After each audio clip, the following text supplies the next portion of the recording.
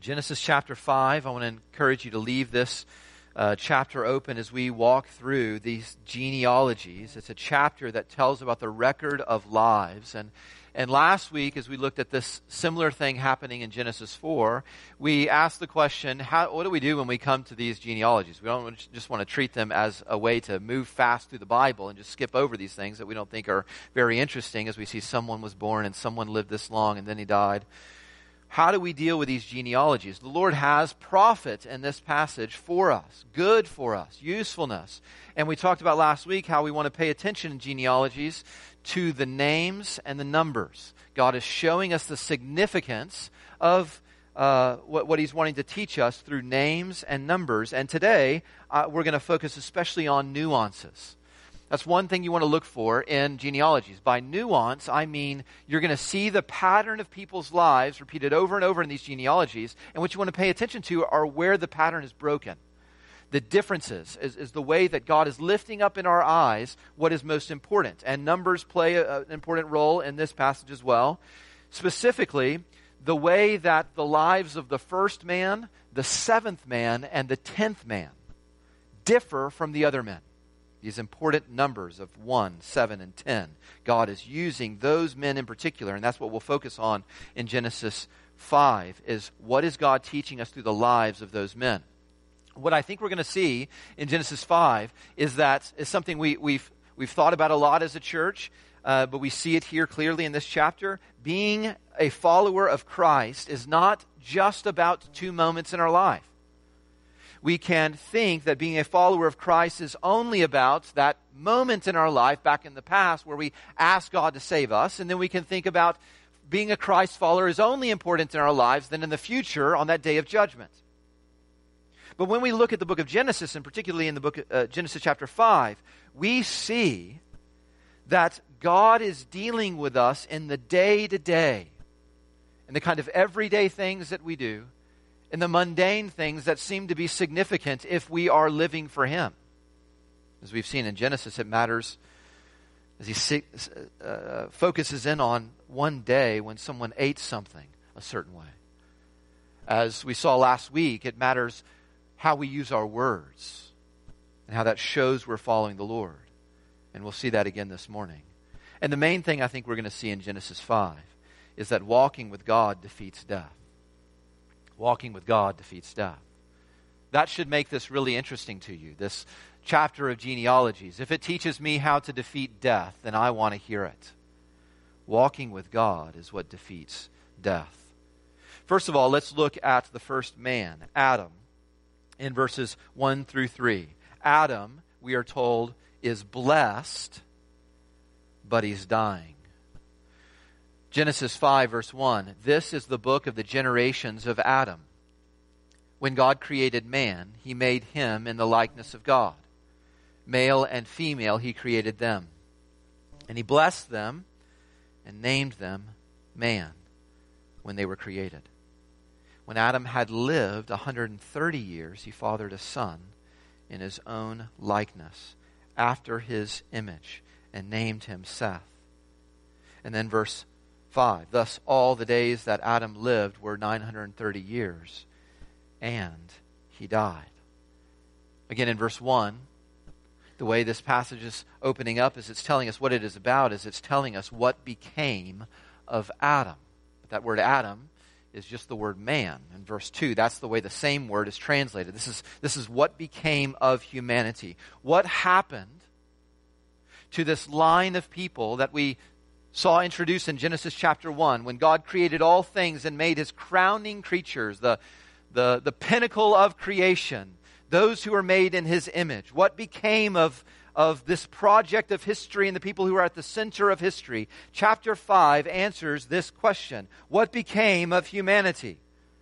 And one thing we notice in chapter 5 is there is a portion of humanity who is totally left out in the answer. That line of Cain in chapter 4. The faithless people who do not live for the Lord, they're not even figuring into the answer what became of humanity. It's as if God is saying, what became of the true humanity? Well, let me focus on these people. The line of the faithful. From Adam not through Cain, but through Seth, all the way down at the end of the chapter to Noah. And what we're taught is that the faithful people of God were blessed, and they died. They were blessed, and they died. And that's supposed to seem strange and not right. Almost like a contradiction. Verses 1 and 2, this is about all man, male and female. We're told we're made for God's blessing. This is why He made male and female, and everyone who lives on earth is for God's blessing, made in the likeness of God. And as we looked at that in Genesis chapter 1, we discovered what it means to be made in the likeness of God. You were made in the likeness of God. I was made in the likeness of God for the purpose of being the image of God. Why do you exist? You exist to be a mirror. To be a mirror. You and I exist to reflect God's ways in every corner of our lives. That's why we have life. That is chiefly what it means to be blessed. This opportunity we have in verse 2. We are blessed to be in the likeness of God, to see God accurately in a way that no one else in the world gets to see Him. All humanity was supposed to see Him for who He really is, and yet not everyone does. But not just to see Him, but to show Him. That's why we exist, to show Him to everyone and everything in our world for who He really is. But blessing in Genesis is not just about how we are made in the likeness of God, how we see Him and show Him. It is also tied to multiplication. Look back in Genesis 1, verse 28, how God makes man in His image, and He blesses them. And then what does it say? Be fruitful and multiply and fill the earth. That's what the blessing is tied up in. This is what we're being reminded of as we get to Genesis chapter 5. What is the purpose of humanity? Well, you need to remember, before you think about what became of humanity, that humanity is supposed to make this world the way God intended it. God intended this world to be a house of mirrors. God intended this world to be a place where all that we see is really there's this one image being reflected forever and ever in an ongoing way, so that we, from man to woman, from woman to man, fill the world with the image, the knowledge of who God is. And He says, and I want you to notice this carefully from these words, we were given life in this. That's what I want us to embrace. If you want to live, if you want your life to mean something, understand the way that it was made. You were to have life in the likeness of God. You can only have life in the likeness of God. The point of life, the purpose of life, is forever, by God, connected to knowing God. The point of life is forever connected to knowing God.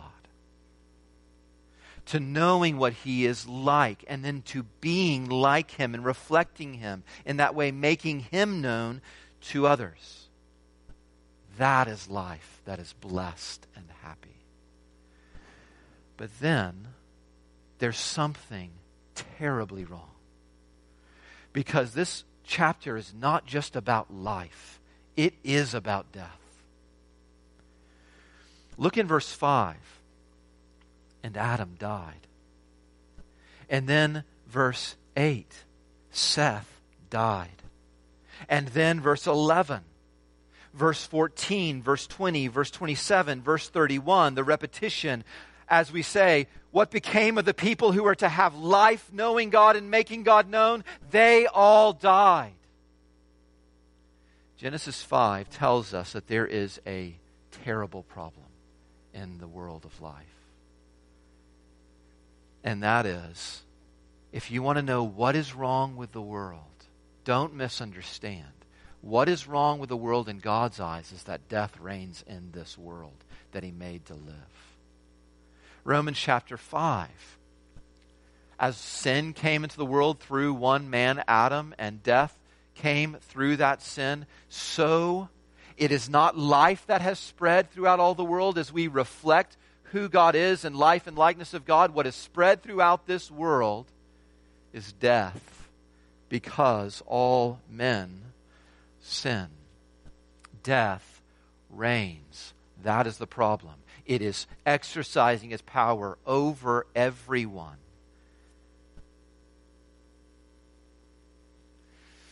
What became of man? The beginning of the answer comes in this section on Adam. What became of man, what became of humanity is we sinned and we lost life because we lost God. And yet this is also a chapter of hope, because Enoch especially tells us that if we walk with God, we will defeat death. Look in chapter 5, verses 21 through 24. Enoch walked with God. Enoch, this is point number 2, walked with God in the realm of death.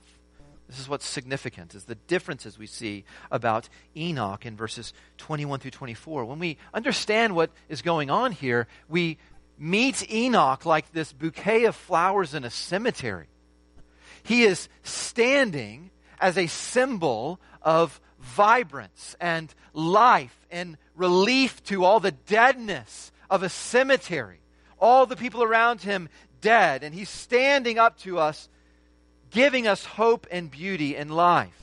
And I'm confident if you go home today and you read Genesis 5 to a child, you will see in them a response when you get to Enoch. Enoch, if you read Genesis 5, would stand out because your children would hear something for Enoch that they did not hear for everyone else. And they would have heard something for everyone else that they all of a sudden perk up because they don't hear for Enoch. Let me tell you what they'd hear. Adam lived 130 years and he died. Seth lived 912 years and he died. Kenan lived 910 years and he died. Mahalalel lived 895 years and he died. Jared lived 962 years and he died. Enoch walked with God 365 years and he walked with God and was not. Do you hear? Do you hear what you heard with everyone else and what is in the place of what you heard for everyone else in Enoch's story? Everyone else, we're told, lived and died. Enoch, in the place of the sentence that said he lived, it replaced the word lived with walked with God, and replaced the word died with walked with God and was not. Do you get what's the difference in the pattern is teaching us? Enoch is teaching us, friends, there is more to life than just living and then dying. This is what he's teaching. He's holding out for us through Enoch an alternate lifestyle. There is a way of the world where people are just living until they die. And Enoch is holding us a different way that we can spend our life. Enoch is saying, in the place of life is walking with God. In other words, what is life? What gives life? And what keeps us from dying? It's walking with God. It's in the very language of the passage. Look again at Genesis 5 and then verse 24. Enoch walked with God, and he was not, for God took him. This very early passage of Scripture, God is saying, I will defeat death for whoever walks with me. I will defeat death, which is why it says It does not say, and he died. It just says he walked with God and he was not. God will defeat death for whoever walks with him. Now, what does that mean? You've probably heard the phrase. We ask each other questions. How is your walk with God? We might ask the question, are you walking with the Lord? And if we're not thoughtful, we can hear that and I don't even know what we're answering. Do you know what it means to walk with God? Well, Enoch teaches us 3 things about this very common phrase that we use, and hopefully we can fill it with meaning from the life of Enoch. Do you want to have victory over death? That's what the book of Hebrews says. We are slaves in fear of the one who has the power over death. We're all afraid of dying and for what it means. But more than that, in the future, do you want to live? Do you want to have your life be filled with life? Well, then what does it mean to walk with God? 3 things Enoch teaches us. First, walking with God means living in the presence of God. It means living in the presence of God. This is the way Hebrews 11 speaks of Enoch. By faith, Enoch was taken up so that he should not see death, and he was not found, he was not, because God had taken him. Now, before he was taken, what was his life like? He was commended by God as having pleased God. And without faith, it is impossible to please him. Listen, for whoever would draw near to him, this is the language of walking, must believe that he exists and that he rewards those who seek him. Living in the presence of the one that we really believe he is real.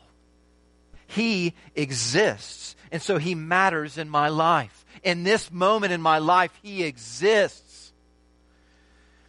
One of the things that struck me when we moved to Graham was this pattern that I had seen on the streets of Graham that just kind of stood out to me. Was I saw the same guy walking every day at different points in the town. So he was walking long distances even, daily, with his hound dog. I don't know much about dogs. It may not have been a hound dog. I associate what he had as a hound dog. It could have been a Cocker Spaniel. The point is not the Cocker Spaniel, people. He was walking with his dog, it seemed, every day. And sometimes I would run into him in my own walks with my family. And what I noticed whenever I would run into him on these walks is he was talking to his dog a lot. And then, whenever he would actually talk to us and engage us, he would talk to us about his dog. And then he'd spend the time then kind of showing us the tricks that his dog could do. Enoch drew near to God, it says, because he believed God exists. The reason why he walked with God, drew near with him, is because he believed that God was real. The first thing that we need to embrace if we are going to understand what it means to walk with the Lord is you live your life aware. He is real. He's not just in a book. He's not just someone I pray to, but it really feels like I'm just talking to myself. He exists. He is present. I remember whenever the elders gave me a sabbatical a couple years ago, I was jumping on this point. I was aware what it means to study him and talk about him and pray to him and not feel like he's real.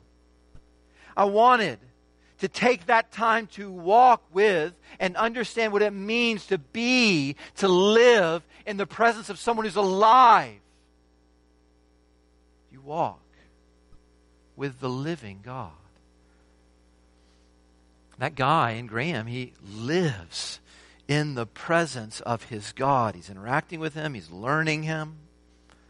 Probably adjusts the way that he's going according to what he's learned about this dog and what he likes, what he doesn't like.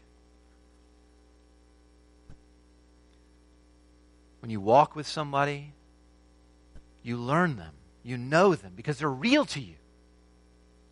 You know what they don't like, and you know what they do like.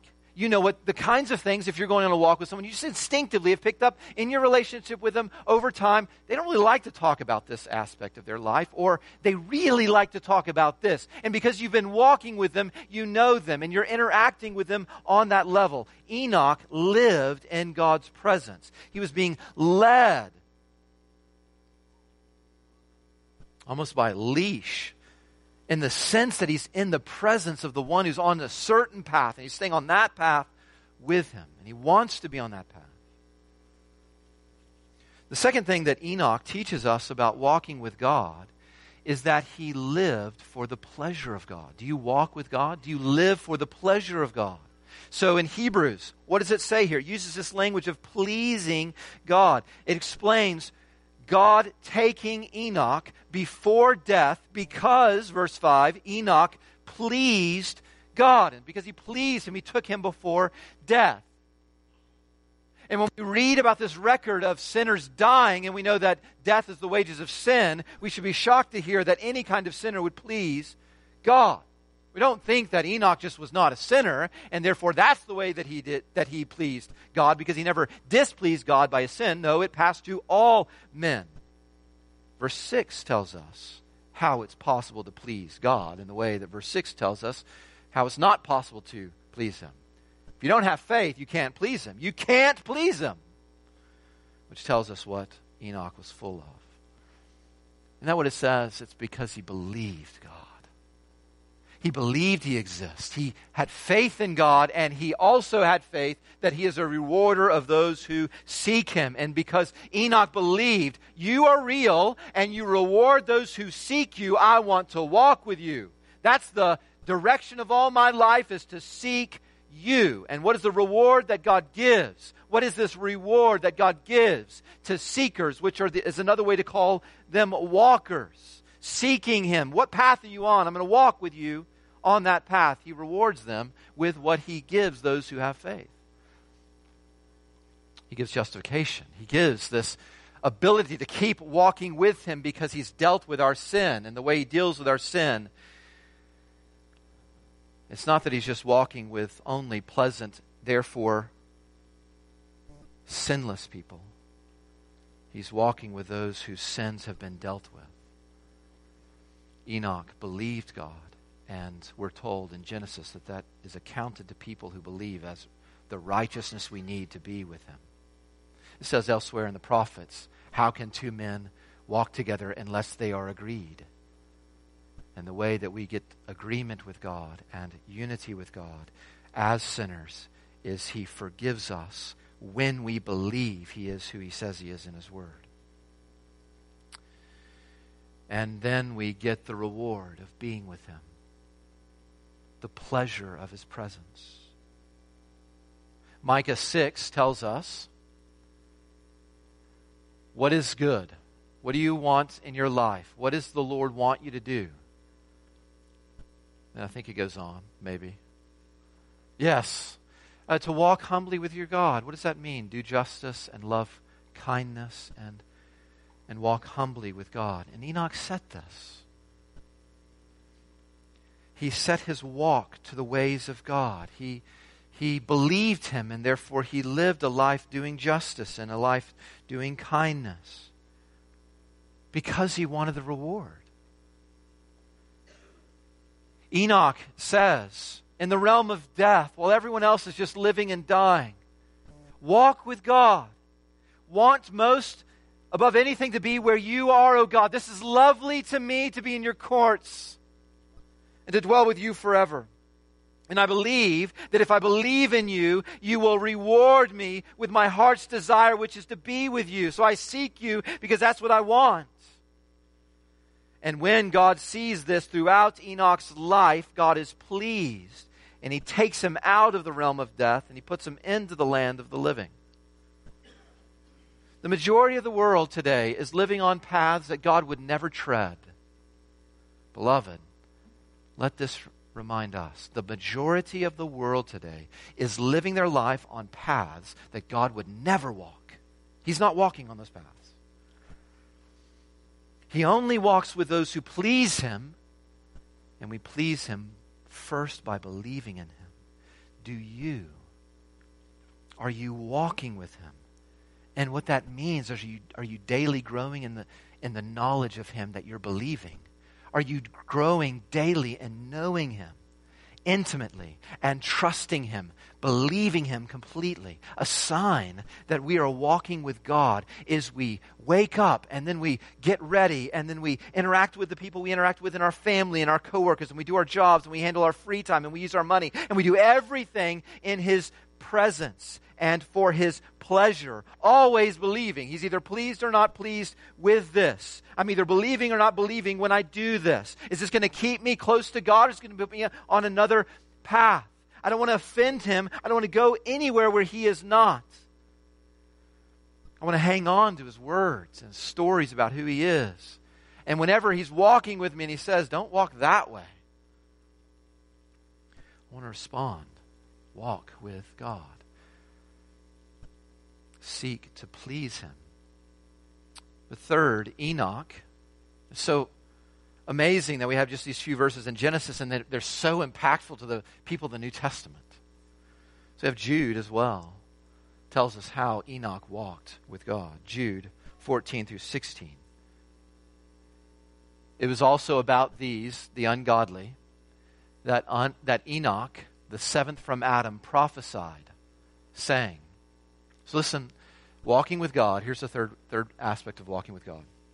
It is living to proclaim the ways of God. Enoch tells us that if you're going to walk with God, part of walking with God is proclaiming the ways of God. And listen to what he proclaimed. To the ungodly, he said, behold, the Lord comes with 10,000 of his holy ones to execute judgment on all and to convict all the ungodly of all their deeds of ungodliness that they have committed in such an ungodly way, and of all the harsh things that ungodly sinners have spoken against him. These ungodly are grumblers, malcontents, following their own sinful desires. They are loud-mouthed boasters, showing favoritism to gain advantage. I'm sure Enoch is speaking to other people in his life, but what we're focusing on is the people that he prophesied who were not like God. What does it look like to walk with God? At least from this passage we learn it means you prophesy and you speak certain things to people who are ungodly.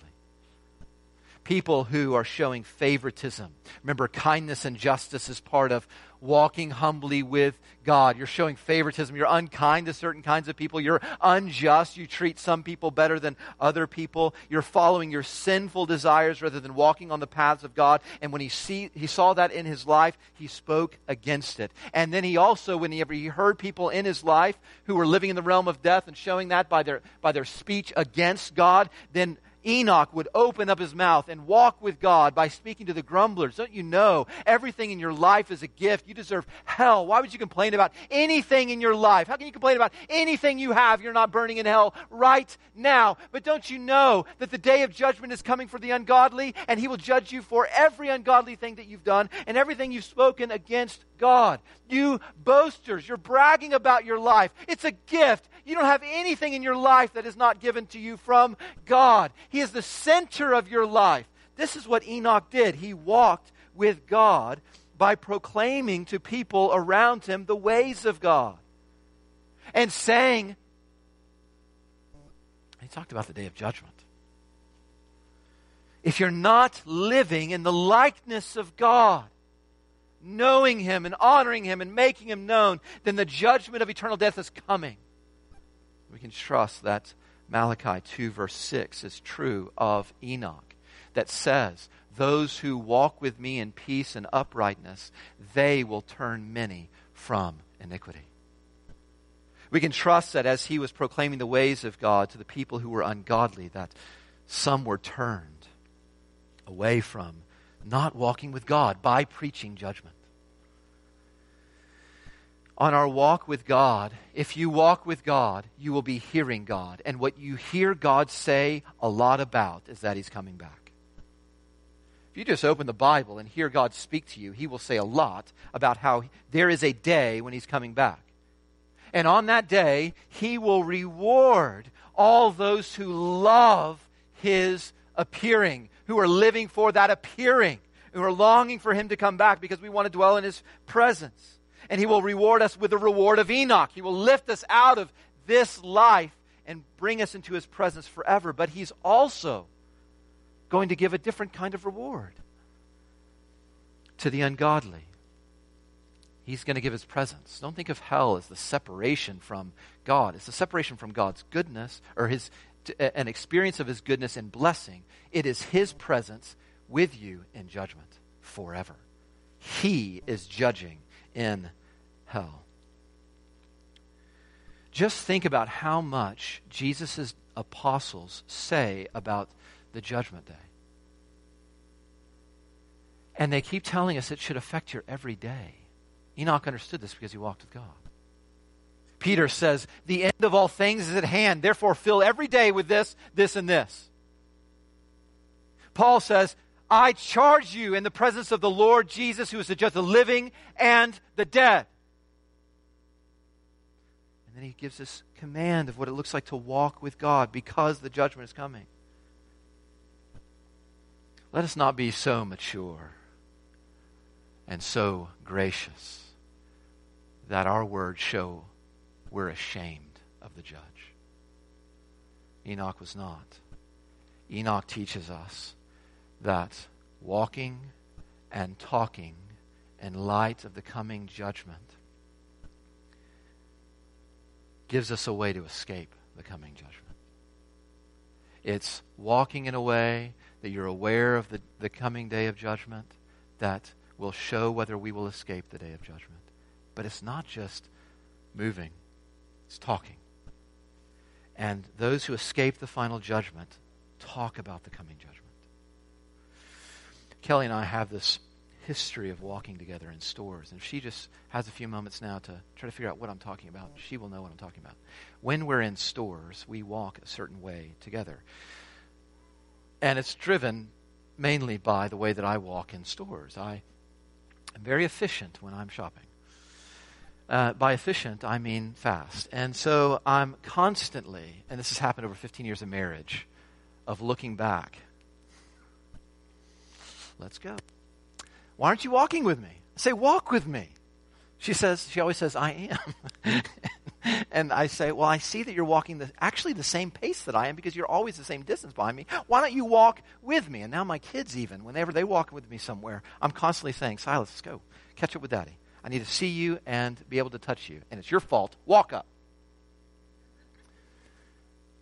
Walking with God is more like a long walk on the beach than a fast walk through Walmart with Ryan. Okay? It's more like a long walk on a beach. It's a slow, leave the phone at home, forget everything else you want to do that day. Time with someone you are in no hurry to be away from. Does that mark what you say when you say, I walk with God? Focusing on his presence, such that what I'm going to decide right now to say, what I'm going to decide right now to think, what I'm going to decide right now to do, takes into account he is there. And Enoch walked like that with God. Walking with God, knowing him, making him known. This is what Enoch did. And he shows us that walking with God gives life in the realm of death. This can give meaning and life and purpose and energy in this world of death. But then thirdly, we see Noah. Noah is at the end of the chapter. And in Noah, we see rest from the curse. Rest from the curse. Look at verse 29. 28. When Lamech had lived 182 years, he fathered a son and called his name Noah, saying, out of the ground that the Lord has cursed, this one shall bring us relief from our work and from the painful toil of our hands. The 10th one from Adam. Again, these numbers matter in the Bible. The 10th one. Noah is standing in the 10th position. He is standing in the place of completion. I think what God is telling us is it's like the fullness of my intention for this family. You can learn the fullness of my intention for humanity in the work of Noah, as prophesied by his father. And sure enough, this is the way Lamech is thinking, because whenever he names his son, he is naming Noah out of the belief in what God said would be true. He's using words we've seen before in Genesis 3. If you look back in Genesis 3:17, you will see the same words as you see in 5:29. You will see the word ground, cursed, pain, toil. Lamech is placing his hope for rest. The word sounds like the word for Noah. With your rod and your staff, you Noah me. You comfort me. How can we be comforted? Lamech is saying the comfort, the relief, the rest is going to come through this one. All that Adam lost by his sin in Genesis 3, the ground was cursed, humanity was condemned to experiencing pain and toil and death. Lamech is standing with the faithful and to us the faithful, and he's burdened by everything surrounding him, all the people in his family line, and how they are dying, and all the loss. And in effect, through the name of his son, he's saying in faith, who? Lamech is saying, who can deliver me from the realm of death and the curse of sin? That's what Lamech is saying. Who can? And God agrees with Lamech's estimation that through Noah we will receive something more than even Enoch experienced. Okay? We need something more than what Enoch had in order to be received in the way that Enoch was. If we are going to live in the likeness of God, if we are going to please God, if we are going to receive the presence of God, if we are, in other words, going to get rest,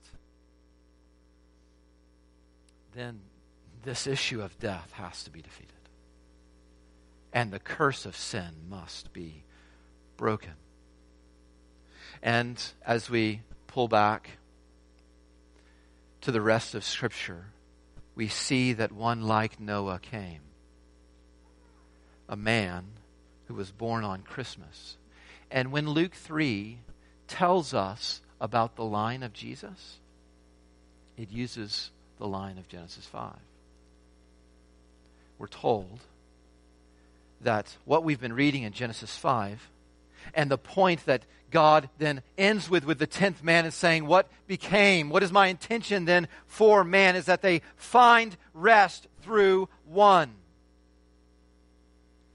We learn then, when Jesus comes in that line, that Genesis 5 is actually a promise that he, not Noah, but he would give us a rest in the midst of death to all who hope, not just generally in God, but a fuller picture than even Enoch had, specifically who hope in Jesus.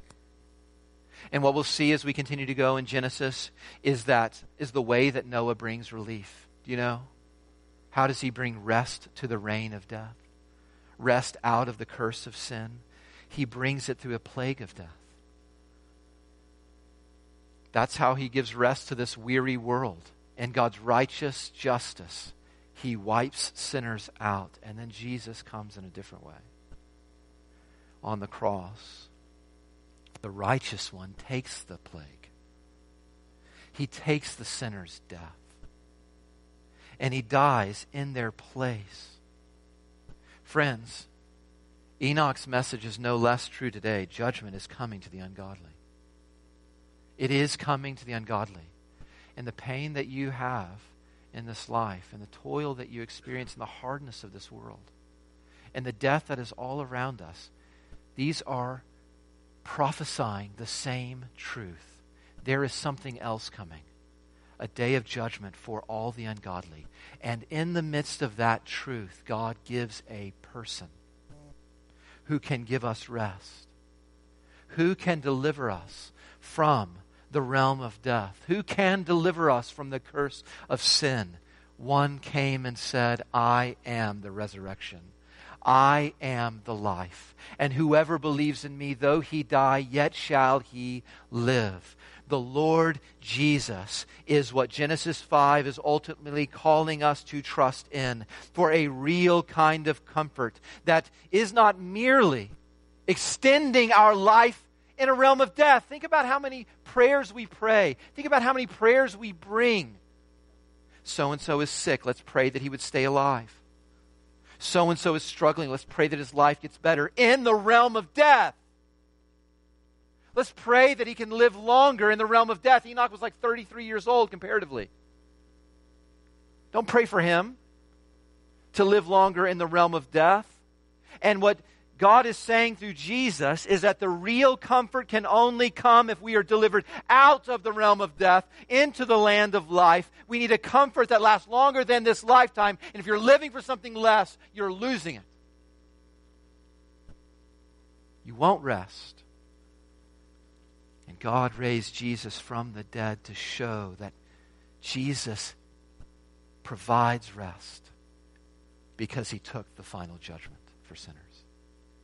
He took that from the ungodly so that it doesn't have to be the future of everyone. But if we trust in him, we are counted righteous and pleasing to God.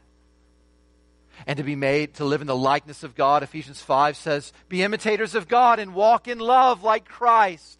Walk in Christ. We're made like him. And then on that day of eternal death, Jesus will be there too and will walk us in a different direction into glory. This is the primary thing. Are you walking with Jesus? Are you turning from your sins and trusting in him alone?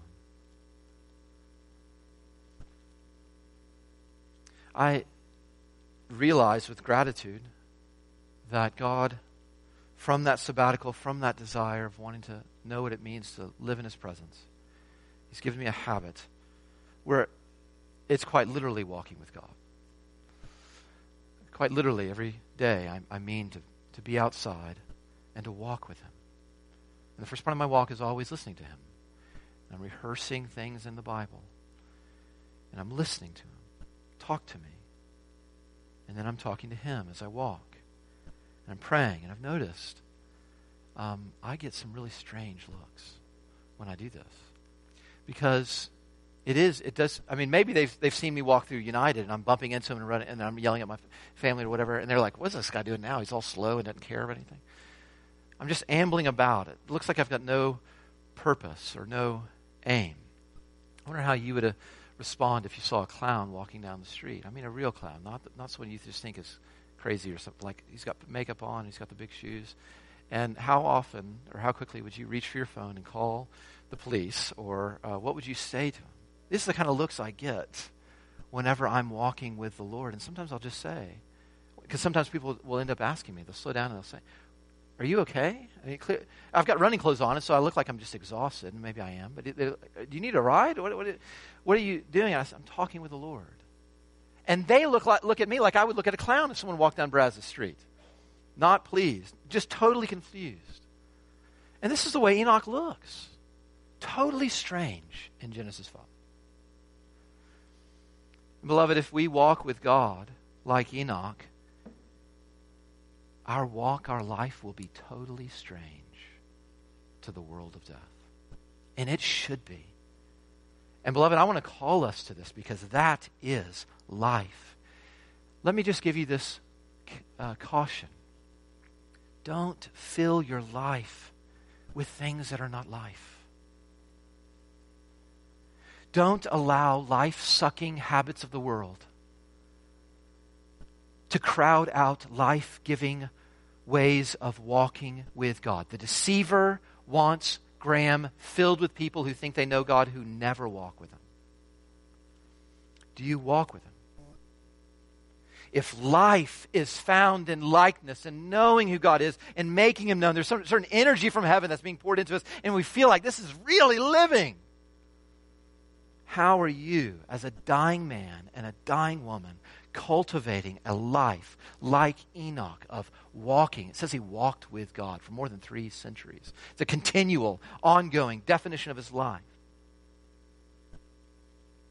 We cannot live unless we walk in God, and we cannot walk in God unless we walk with God. Walking with God defeats death.